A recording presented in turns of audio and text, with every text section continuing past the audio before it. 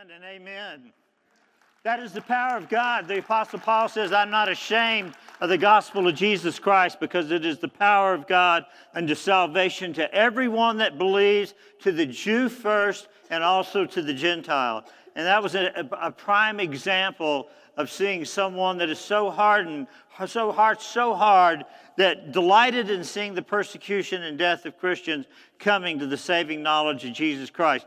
I bet you know some hard people, but I bet you don't know anyone that's quite that hard. Amen? And God can do this. And as we look at this morning's scripture, I want to just talk to you about the Apostle Paul.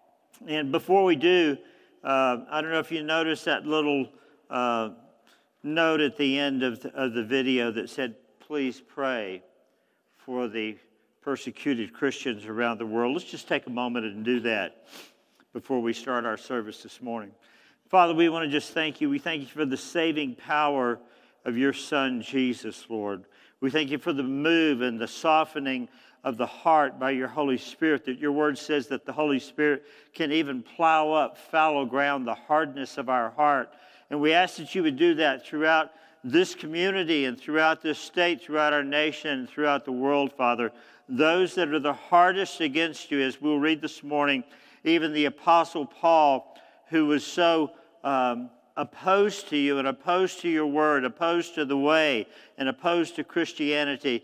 God, even you were able to reach him, and we would just declare, Father, that there is nothing, your word said there is nothing that's too difficult for you. There is no one's heart that's so, the arm of the Lord has not been shortened that it cannot save. We declare this morning, Father, that you can stretch forth your arm and that you can reach and you can save and bring salvation to anyone. And Father, this morning as we're thinking about that, even as we're saying this prayer right now, each of us knows someone in our life, and we would just, in the stillness and the quietness of our heart, we would mention that name of a husband or a father or a mother or a daughter or a son or a child or a nephew or a niece or an aunt or an uncle or someone, God, someone that we love, someone that's close to us. And God, we ask that even now that your Holy Spirit would go forth and that you begin to soften their heart to receive the message of the gospel of Jesus Christ, that they too would receive an inheritance among those that are saved and a place in eternity. We ask this in Jesus' name. And God's people said, amen. Amen and amen. All right. So I want to, we're in Acts chapter, we'll be in Acts chapter 9 this morning, but I want to just tell you that, where we've been, and I'm gonna skip through some of this because some of it is going to be redundant, but it's also good. It's never redundant in a bad way. God's word is always good. So we started out in Acts chapter 1, written by Luke, the physician, and the message to Jesus. We know that he appeared on earth with the disciples for almost 50 days from the time that he was crucified, and then he was raised up. They spent 7 days waiting for the power of the Holy Spirit at Jerusalem. He told them to go and wait for power to come from on high. And they go and they wait, and the power of the Holy Spirit comes upon them. And then we see there's kind of a shift. The first 5 books of the book of Acts really have to do with the Apostle Peter and James and John. And then there's the shift. And in Acts chapter 6, we see the stoning of Stephen. I'm just going to quickly go over this, and we'll come back and read it.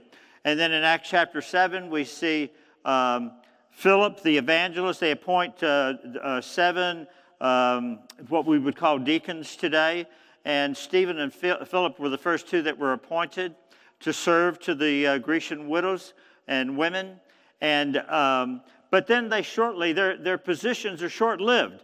And Stephen is almost immediately martyred because of his testimony for Jesus. And then Philip goes out as an evangelist. And this is what's happening. This is what Jesus said would happen to the disciples. He says, I want you to first start in Jerusalem, and then in Judea, and then in Samaria, and then in the uttermost parts of the world. And the way that we would say that today, maybe we would say, I want you to start in the city of Santa Fe, and then I want you to go to Santa Fe County, and then I want you to go to New Mexico, and then I want you to go throughout our nation and share that. Jerusalem, Judea, Samaria, and the uttermost parts of the world. And so I want to just pick up, Stephen is giving his defense. He's accusing these men of rejecting and crucifying the Messiah. And toward the end of his testimony, it says, when the members of the Sanhedrin heard this, and this was that council. Remember, we said it was a 70-member council. They would sit kind of in a semicircle. You would come and stand before them, and if you were brought, an accusation was brought against you, you would come and kind of like their court system underneath the Roman government. And Stephen had been brought before them. Remember that they could do almost everything except for capital punishment. As this council, remember, that's why they had to go to the Romans, to Pilate and Herod, to get permission to put Jesus to death. But shortly after that, something changed. Herod had been moved from Jerusalem. He had been moved out. The council, the 70-member council, took a little bit more liberty, and then it seemed that they had received permission that someone could be put to death, a Jew could be put to death at the discretion of the council if they spoke against the temple. And that's what Stephen was accused of. Stephen had been accused of speaking against the temple, so he was placed on trial. And it says, when the members of the Sanhedrin heard this, they were furious, and they gnashed at him with their teeth. And Stephen, being full of the Holy Spirit, and this is one phrase, I'm going to say this over and over again because I really want you to get this, because this is the difference. We talk about, I hear people say all the time, well, I want to be a New Testament church. I think we should be a New Testament church. If you want to be a New Testament church, you got to have what the New Testament had. And the New Testament had the power and the anointing and the filling, listen to this, of the Holy Spirit. I looked this up, and every translation is going to be a little bit different. But in the Holy Spirit is mentioned, at least in the translation that I looked at, listen to this, 108 times in the Bible. 108 times in the Bible. 8 of those mentions are in the Old Testament. So that means 95 times the Holy Spirit is mentioned in the New Testament. And of those 95 times, there's about 45 times that it's mentioned in the book of Acts. And so you've heard this expression before. When God says something once, He's always trying to get our attention. If He says something 2 or 3 times, you better listen up, because God's trying to get a message across. And when He talks about 40 some odd times in the book of Acts, and 20 some of those times are in just the first 9 chapters of the book of Acts, 20 some odd times God's talking about the Holy Spirit, and we talk about how great the New Testament church was, how great this chapter of Acts is, or the book of Acts is. And so it says that Stephen, notice the number one thing it says about him, being full of the Holy Spirit, looked up to heaven and saw the glory of God and Jesus standing at the right hand of God. Look, he said, I see the heavens open, the Son of Man standing. And we know from the Old Testament that the Son of Man is sitting at the right hand of the Father. But we see Jesus standing at the right hand of God.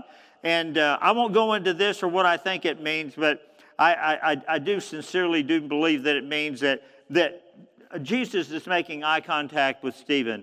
And I think that if Stephen would have just said the word, I honestly believe Jesus would have just shut this whole thing down and spared him at that moment. But it's almost, Jesus is like, just say the word. Stephen, just say the word. You say the word, Stephen, and I will move on your behalf. But the book of Hebrews says there are those that sought a better resurrection, and they chose to die rather than to live in this present, current evil age. And I believe that that's where Stephen was. I believe that Stephen looked up and saw the beauty of the face of Jesus, and then he looked around and he saw these 70 men that were antagonists against the way or Christianity, and he thought, if I've got a choice, Jesus, if I've got a choice today, I'm coming home. I'm coming home. And he chose to come home. And he did. And he says, I see heaven open and the Son of Man standing at the right hand of God. And they covered their ears. It's like they stopped their ears. It's not like they did that. It's just like they wouldn't listen anymore. And yelling at the top of their voices, they all rushed him and dragged him out of the city and began to stone him. Meanwhile, this is important, the witnesses laid their coats at the feet of a young man named Saul. And while they were stoning him, stoning Stephen, Stephen prayed, Lord Jesus, receive my spirit. And he fell on his knees and he cried out, Lord, do not hold this sin to their charge. This is very similar to what Jesus is saying when he's hanging from the cross, saying, Father, forgive them. They don't know what they're doing. They know not what they're doing. And, Stephen is just there, just like looking there as they're stoning him. And I have to believe that there were other apostles, maybe the other 12 were there as well, watching what was going down. This wasn't something that was done in secret. And I believe that someplace where those young men and those that were throwing the stones laid their clothes at a man by the name of Saul. We come to later on know him as Paul. Laying their clothes, and he was giving his consent to what was going on. And I believe that somewhere in that crowd there was Peter and James, and there was John, and there was Andrew, and there was Matthew, and there were others that were making eye-to-eye contact with the Apostle Paul. You're consenting to this. You're agreeing to this murder of this innocent man. And then we move on, and it says that on that day, a great persecution broke out against the church. I'm in chapter 8 of Acts, in Jerusalem. And remember, this is the way that God began to remember. He said that the church is going to grow. It's going to start in Jerusalem, but then it's going to move to Judea and then to Samaria and to the uttermost parts of the earth. In Acts chapter 8, this is how it happens. It looks ugly from our part. It's very difficult for us to understand. But it says, on that day that Stephen was stoned to death, a great persecution broke out against the church in Jerusalem. And all except the apostles were scattered throughout Judea and Samaria. And godly men buried Stephen and mourned deeply for him.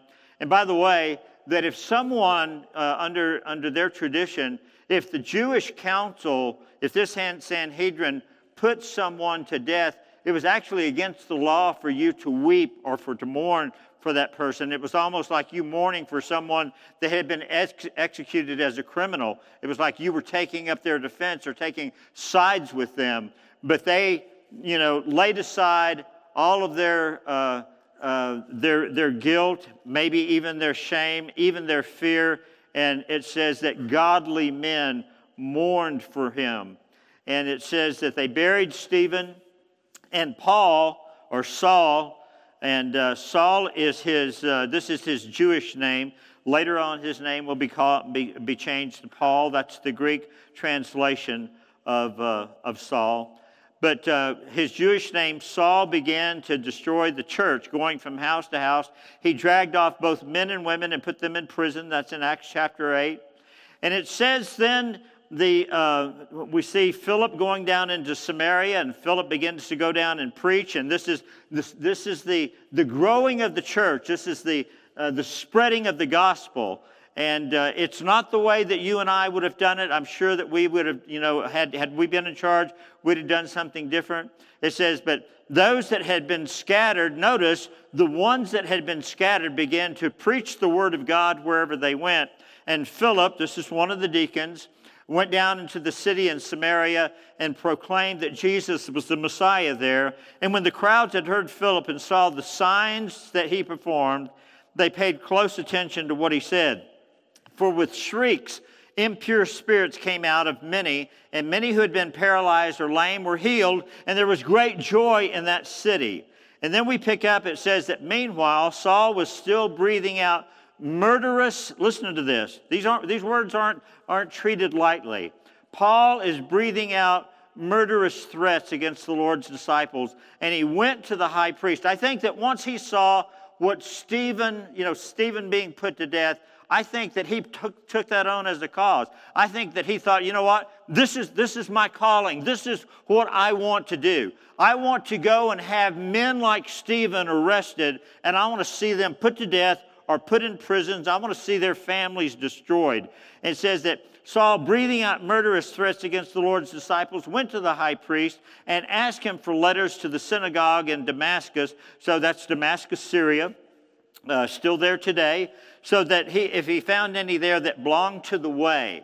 And this is kind of an interesting translation here. I believe, again, in the translation that I use, NIV, the way, it means, remember, it's probably taken from John chapter 14, verse 6, where Jesus said, I am the way, the truth, and the life, and that no one can come to the Father except by me or except through me.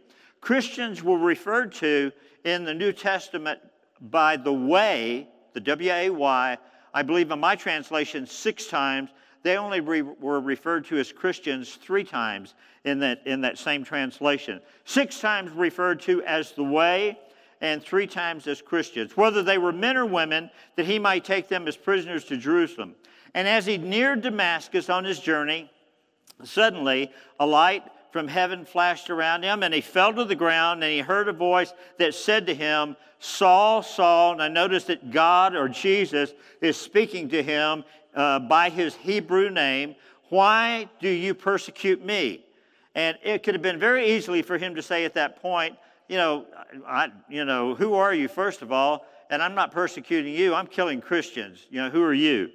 But something happened. I think that Saul recognized authority in that voice. And I think he recognized it as a voice from heaven with heavenly authority. And Saul begins to ask, he asks, who are you, Lord?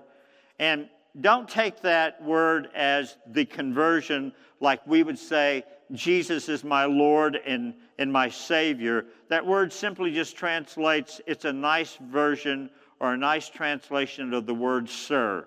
It's not, he hasn't been converted yet. He's just like, who are you, sir?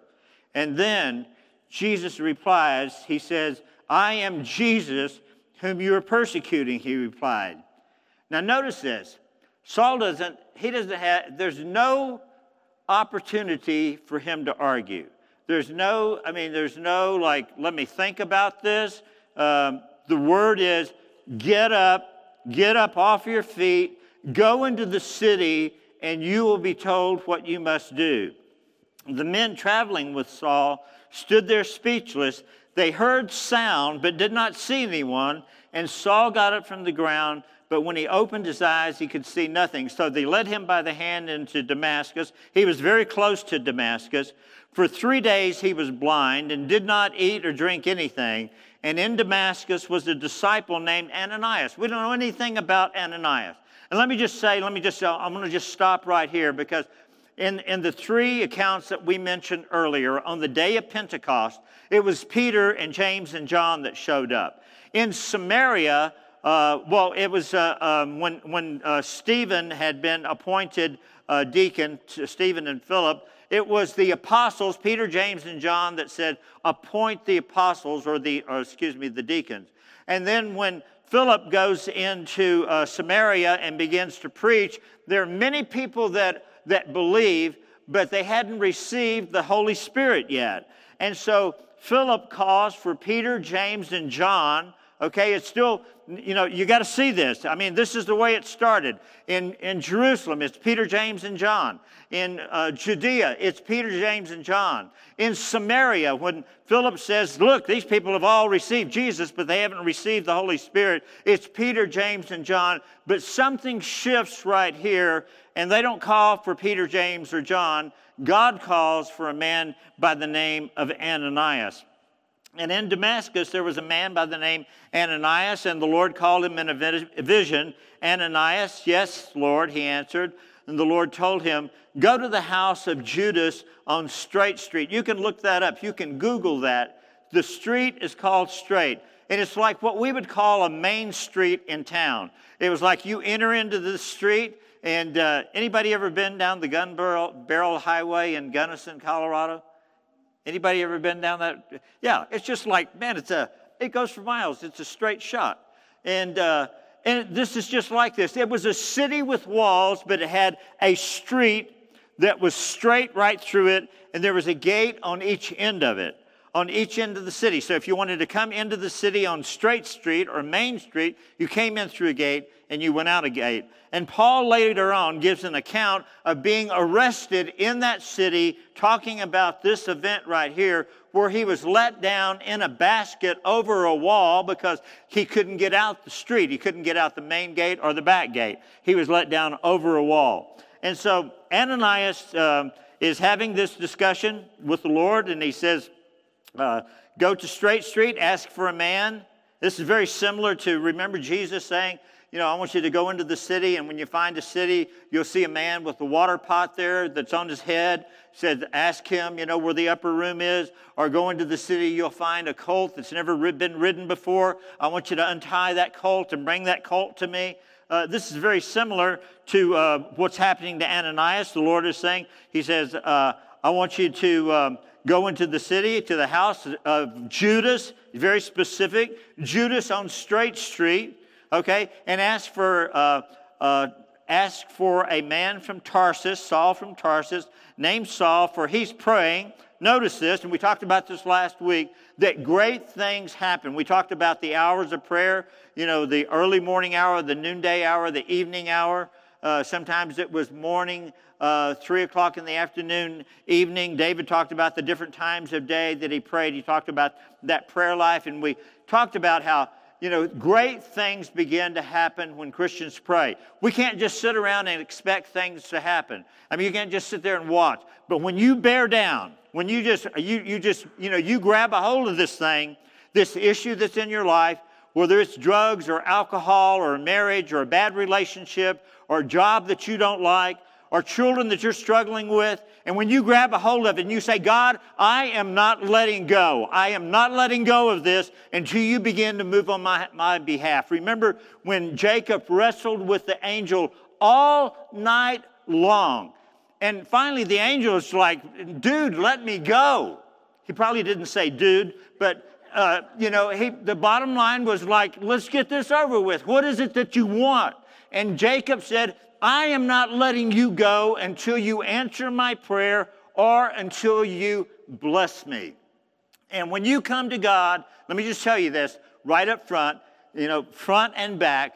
When you come to God with that kind of tenacity, you say, God, I am not letting go until you bless me, until you break through. When you break this bondage of sin in my life, maybe I got pornography in my life, I got lust in my life, somebody did me wrong a long time ago, I still got some bitterness, I've got some anger, I've got some hurt, I got some hatred in my life, I can't seem to let it go. God, I want to, I know what your word says. I know what your word says about this, and I know that what I'm doing, the life that I'm living right now is wrong. I know the drugs that I'm doing are wrong. I know that alcohol that I'm doing is wrong. But God, this thing has got a grip on me, and I can't seem to shake it. I want to tell you that when you come to God, the way that Jacob came to the angel and just said, I will not let you go until you break this thing off of me, I promise you, as God is alive today, that God will listen to your prayer and He will break that thing off of you. Without a doubt, God will break that off of you.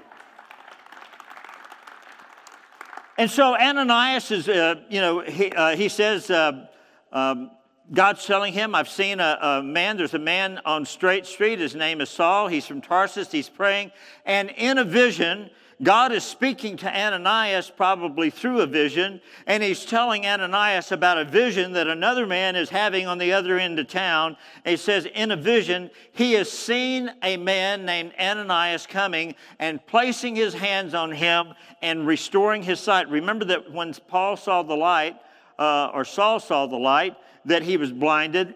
And Ananias answered and he said, I have heard many reports about this man and all the harm that he has done to your holy people in Jerusalem. And he has come here with authority from the chief priests to arrest all that call on your name. It's like, Ananias is like, God, let me give you a little heads up. I know you've been busy running the universe, and you probably haven't figured this out yet, but this guy is coming here, and it's not good. This is bad news. He is coming. And it's like God's like, okay, Ananias, I got it. I got it covered. He says, you go. This man, listen to this, is my chosen instrument to proclaim my name to the Gentiles. Notice who he's proclaiming the name to. Because up until now, the gospel message has gone to the Jews and to the Jews only. All right? Watered down a little bit at Samaria. Remember, they were known as the half-breed, that half-breed race, that when the Assyrians had come in, there were some that were left behind, that got left behind, that stayed behind. They intermarried with the Assyrians and became this breed of people or race of people called the Samaritans. And this is the woman that Jesus was speaking to in John chapter 4. The woman at the well was a Samaritan woman. It says, so the gospel has gone to the Jews, then it's gone to Samaria, and now God's getting ready to raise up this man to take the gospel to the nations. This man is my chosen instrument to proclaim my name to the Gentiles, to their kings, which we see later on in the book of Acts, and to the people of Israel. And it's interesting to note that even though Paul was called the apostle to the Gentiles, the first place that he went in every city that he went to is he went to the synagogue, and he gave the Jews an opportunity to hear the message one more time. He said, I'm going to bring the message, the gospel message. Remember what I just quoted out of Romans chapter 1, verse 10. I'm not ashamed of the gospel of Jesus Christ, because it is the power of salvation to everyone who believes, to the Jew first. The message was to the Jew first, and then to the Gentile. Ananias, in verse 17, went to the house. He entered it. He placed his hands on Saul. And notice this. I just don't know. I don't know how I would have done it. I don't know how you would have done it. But there might have been some skepticism of me going in, because I know that this guy has come here for one reason. He has letters. I mean, the word is already out. Ananias already, this wasn't done in secret. Ananias already knew that Paul had letters from the high priest to come arrest and to kill and to put in prison those that believed in the name. So the word is already out. And so I'm not sure how I would have entered the house, but notice the heart of Ananias. He comes in and, without scrutiny, he says, Brother Saul, the Lord Jesus, who appeared to you on the road as you were coming here, has sent me that you may see again. Now notice, this is how Paul begins his ministry. This is the first thing. Notice, he has sent me that you may see again and be filled with the Holy Spirit. To be filled with the Holy Spirit. And guys, I'm going to tell you that if we're going to make a difference in this world, God did not send you out by yourself. Jesus said, I am going away in John chapter 14, and because I'm going away, I'm going to send a comforter to help you. We'll talk about that more toward the end of our message. And immediately something like scales fell from Saul's eyes, and he could see again, and he got up and he was baptized. And I noticed the order was a little bit different here in Acts chapter 2. It says that they were filled with the Holy Spirit. They were baptized, but sometimes you see that they were baptized and then they were filled with the Holy Spirit. It doesn't make any difference. And don't get hung up on, what kind of, did they talk in tongues? Did he talk in tongues? Look, that's not, the issue is he was filled with the Holy Spirit. And the order is not important. It's just, let's just be filled with the Holy Spirit, okay? And do the work of the Lord, the work that the Lord has called us to do. Let's be filled with the Holy Spirit. Immediately, something like scales fell from Saul's eyes, and he could see again. He got up and was baptized. Notice the order. He filled with the Holy Spirit, baptized. He hasn't eaten for 3 days. He could have said, Ananias, you got any in your little knapsack, your fanny pack? You bring anything to eat? It's been 3 days since I've had something to eat. Man, it's just like, let's get the important things first. He was filled with the Holy Spirit. He got baptized, and then he got, ate and regained his strength. And we don't cover that here, but, and when Paul gives his testimony, and this is what's so great. And you guys, you got to, get this just deep in your heart and your mind, because every time that Paul begins to witness to people, he comes back to this event. He tells this story over and over and over and over again. This is how I got saved. This is what Jesus did for me. And I mean, you can fill in the blank. Paul said, I was a murderer of Christians. I was a blasphemer of God. I hated the church. I persecuted the church. But, you know, your story is different. You may have been a drug addict or an alcoholic or steeped in deep, deep sin that you couldn't break the power of. And God showed up, just like in the video that we saw earlier, that this woman wants to kill herself. And then all of a sudden, Jesus just shows up in her life and brings a change to her life. That was their story, and you've got a story as well. If you are a believer in Jesus Christ, you have a story. And no one, they can argue this book, well, I don't think the Greek says this, or the Hebrew says this, or there's mistakes in this, or there's problems with this translation. They can argue this all they want. They cannot argue that Jesus delivered you from your sin. They can't argue that Jesus Christ broke the power of sin in your life and that He died for you. They cannot argue that. All right. So I'm just going to skip a lot of this, and Jacob, you're going to run with me, okay? In Acts chapter 1, verse 5, he talks about the Holy Spirit. Acts 1, chapter 8, he talks about receiving the power of the Holy Spirit. Acts chapter 1, 16, Peter's anointed by the Holy Spirit, begins to preach. Acts chapter 2, he's continued to preach, and the Holy Spirit falls. Acts chapter 2, 23. The promise of the Holy Spirit is for you and to those that are far off. That would be us today. It didn't end. It wasn't just a time for the apostles and the disciples. It is for us today. Acts 2:38, Peter, anointed by the Holy Spirit, begins to preach. 4:8, Peter filled with the Holy Spirit, and on and on and on and on it goes till we get to, I'm just going to skip them, skip a bunch of it. Jesus says that they would receive power. We see that Stephen received power of the Holy Spirit. The other guy, what was his name? Philip the evangelist, I'm sorry. Philip anointed with the Holy Spirit. So let me just get to the big picture here, okay? So the first thing that God calls Paul to do, and we see this in verse 6 of 4 and 6 of chapter 9. He says, Saul, why are you persecuting me? See, the first thing that Paul is called to do is to repent. Now, Paul was going to Damascus. He was going to get, he had letters. He was going to arrest people in synagogues there. But on the way, he repented. He repented of what he was doing. He stopped doing. He stopped arresting, imprisoning, throwing in jail and murdering Christians. And he says in verse 4, he says, Saul, why are you persecuting me? Who are you, Lord, said Saul. I'm Jesus whom you're persecuting. Now get up and go into the city. So that's a real picture of repentance. Remember, and when Peter's giving that message, he says, it says the 3,000 that had received the Lord at that moment that Peter tells them, he says, you and your leaders have just killed the Messiah. We've been waiting for, this is the message, this is the promise that we've been waiting on for thousands of years. This is the promise that God made to Abraham. And even back in the garden in Genesis chapter 3, it says, this is the promise that God was going to send a Savior.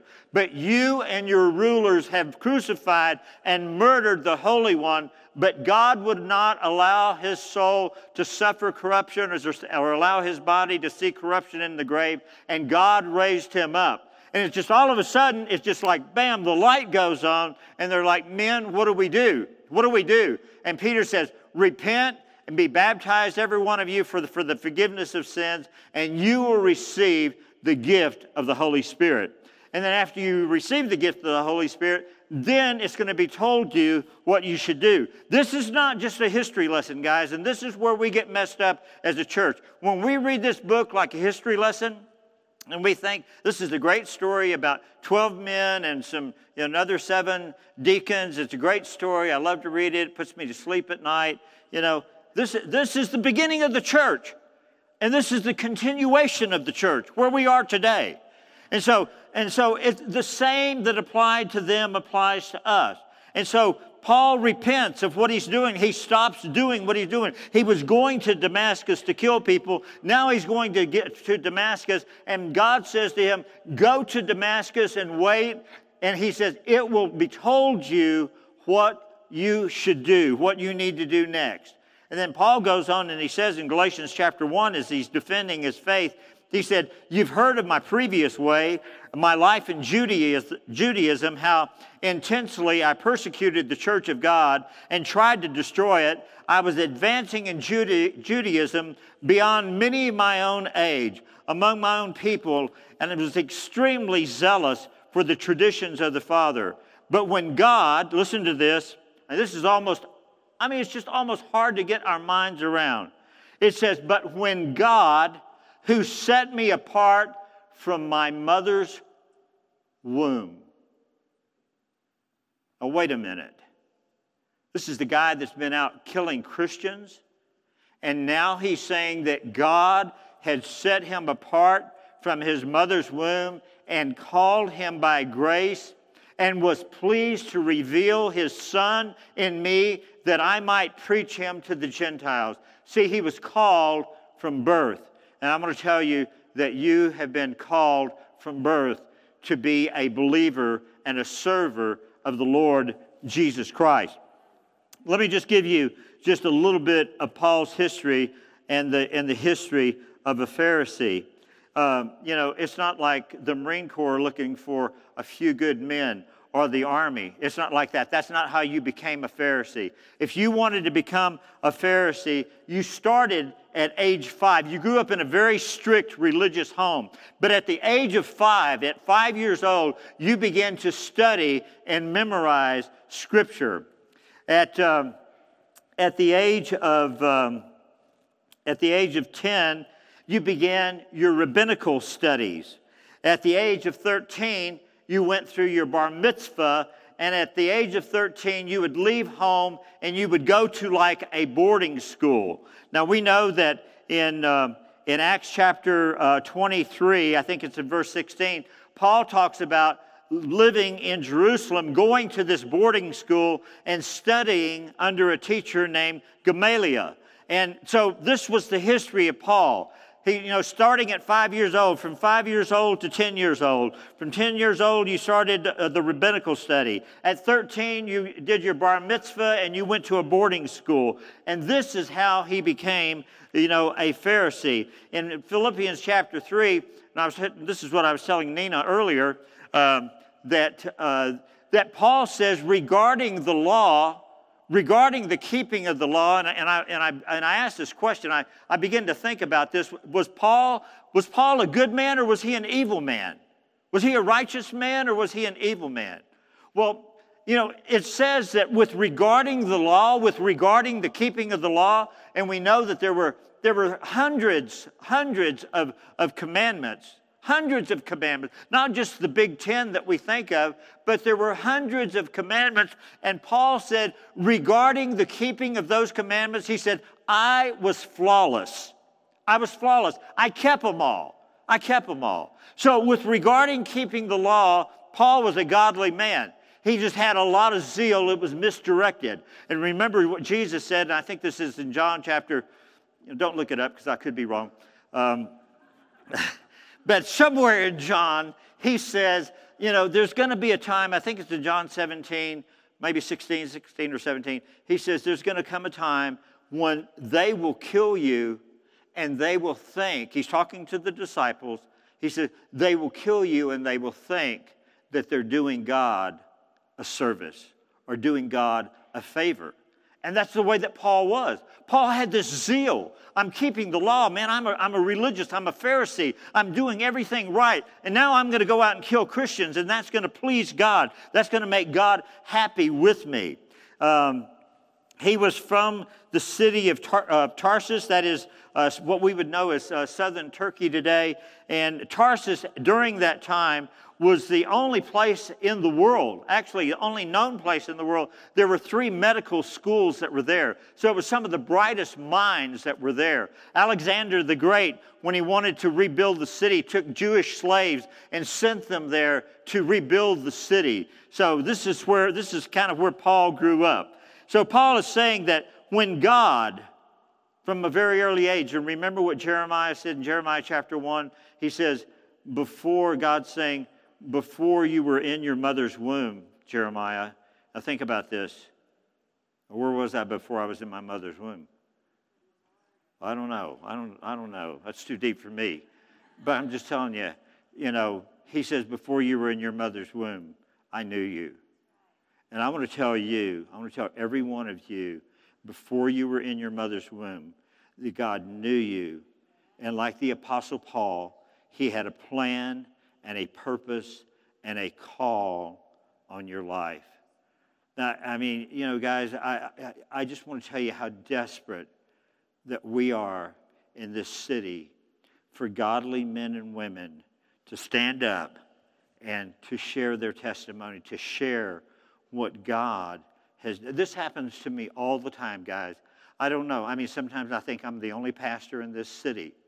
Honestly, and I don't say that in a proud or boastful way, but yesterday afternoon I get a call from a lady, and this lady's like, Pastor Ron, I need you to. I'm like, where do you go to church? It's like, you go to church anywhere. No, I need you to do this.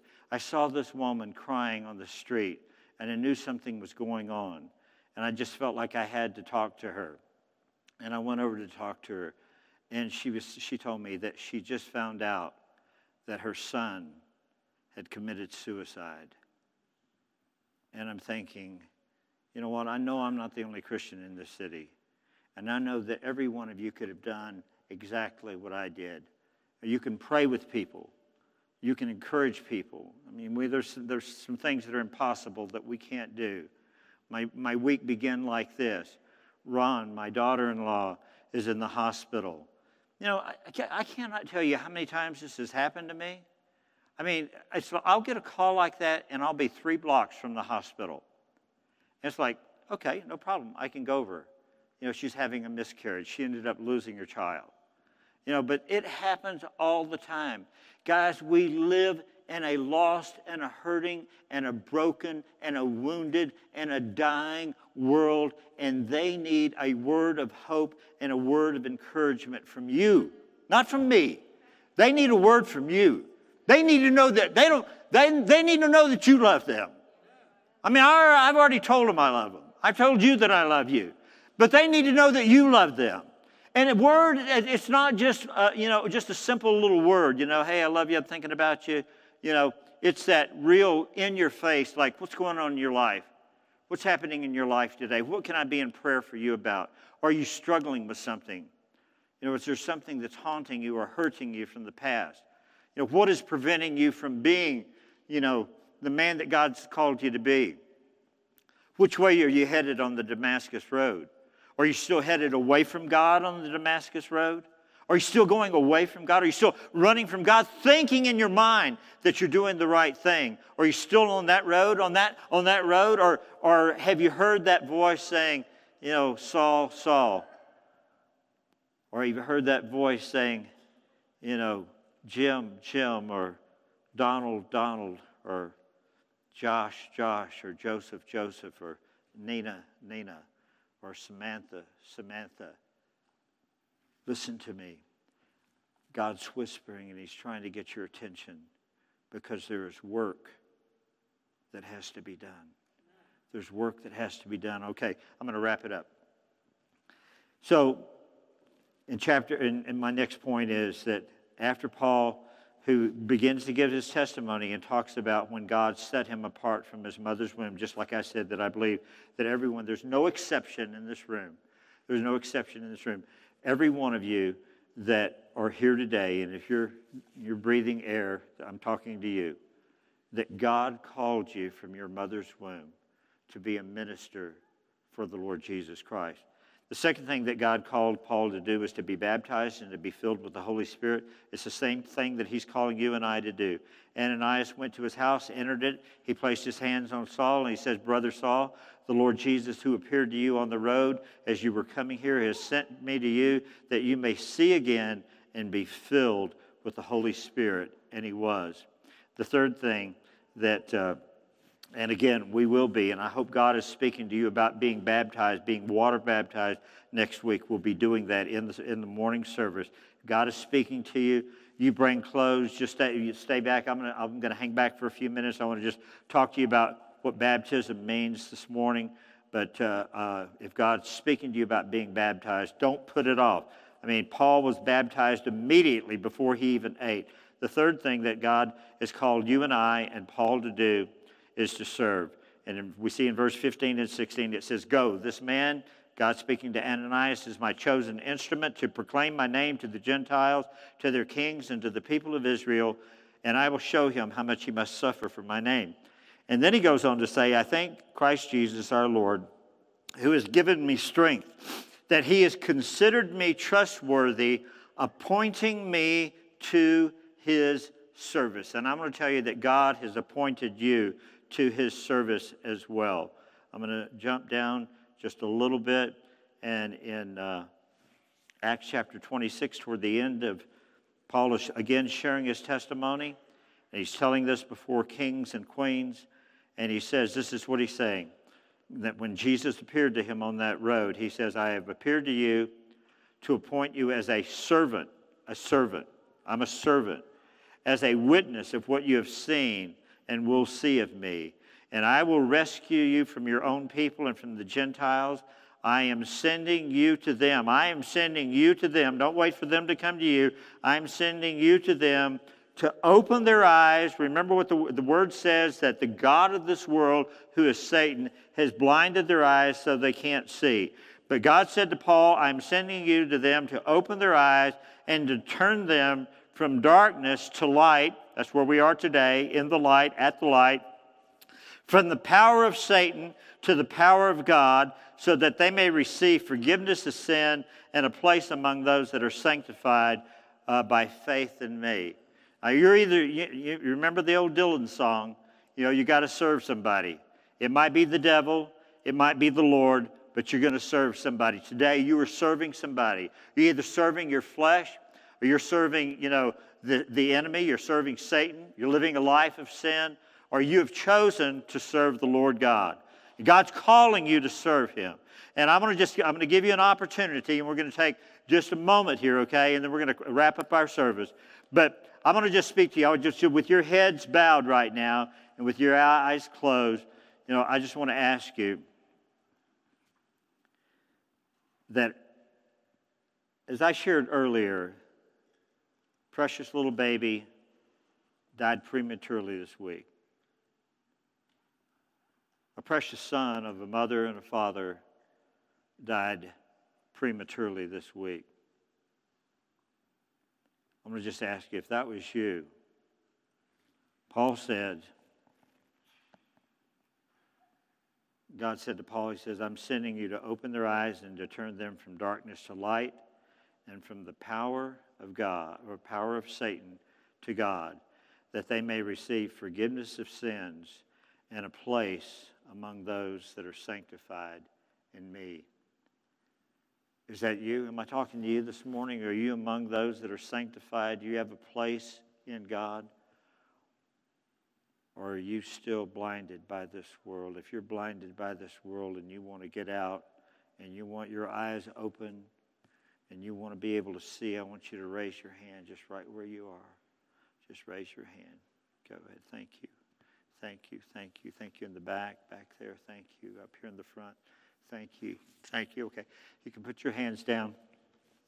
And I just want to pray a quick prayer with you. I just, Father, that those that raise their hand, that want you to break sin and Satan's power in their lives, Lord God, that they too want to have the power broken from Satan and come under the power and the anointing of God. Lord, that you would forgive all of their sins. Your word says that if we confess our sin, you are faithful and just to forgive us our sin and to cleanse us of all unrighteousness. Lord, that you would cleanse them and wash them in the blood of your Son, Jesus. Lord, that you would sanctify them in the name of your Son, Jesus. Now, I'm going to ask you to do something a little bit different, still with your head bowed and your eyes closed, that you feel that you don't have all the power that you need in your life, that you need a greater anointing. Remember, we talked about it. 108 times mentioned in the Bible, 95 times in the New Testament, 40 some odd times in the book of Acts. Do you feel like you need a greater anointing and power of the Holy Spirit in your life? Just still heads bowed and eyes closed. If I'm speaking to you, I want you to stand up. Just stand up right where you are right now. Heads bowed. If I'm not talking to you, just stay there. You just keep praying. But if you feel like you need a greater anointing and a greater power of the Holy Spirit in your life, I just want you to stay there. I've got prayer ministers. We probably have 15 or 20 elders or deacons in here this morning and prayer ministers. They have oil. They're just going to come. All they're going to do is they're going to anoint you with oil with the sign of the cross over your forehead and pray that you receive a greater anointing and power of the Holy Spirit, so that if you're going the wrong way on the Damascus Road, that God, by the power of the Holy Spirit, will enable you to turn around. As they're doing that, our worship team, or Orlando, is going to come up. And those of you that you don't feel like you need that, I feel like I need it. I feel like I need it every day. Every day I feel like I need a fresh infilling and a fresh power of the Holy Spirit. So I'm going to jump in one of these lines personally, guys. But if you want that, if you want somebody to anoint you with oil, and like I said, this is not a prayer time. They're just going to take the anointing oil. This is what the Bible says, anoint with oil. And they're going to make the sign of the cross on your forehead, and they're going to pray that you have a greater anointing of the power of the Holy Spirit. Now, if that's not you and you're still sitting down, we're just going to worship. We're going to worship God as Orlando leads us in prayer. We're just going to worship God, and then we're going to be released with the song, okay? But while he's playing, those of you that are sitting, just continue to pray. Just pray. God, give my brother and sister a breakthrough. They need a breakthrough in their life. They're going through something in their life right now they need help in. God, I'm standing as an intercessor this morning for those that need your help. God, come down in power. Overshadow them with your Holy Spirit this morning. Break something off of them. Break Satan off of them. Break sin's power off of them. God, give them a fresh breakthrough. There's a word from Isaiah that says there's an anointing that will break every yoke. And if you need a yoke broken off of you today, be anointed by the power of the Holy Spirit with this oil and receive God's anointing power and a fresh infilling of God's Holy Spirit in your life.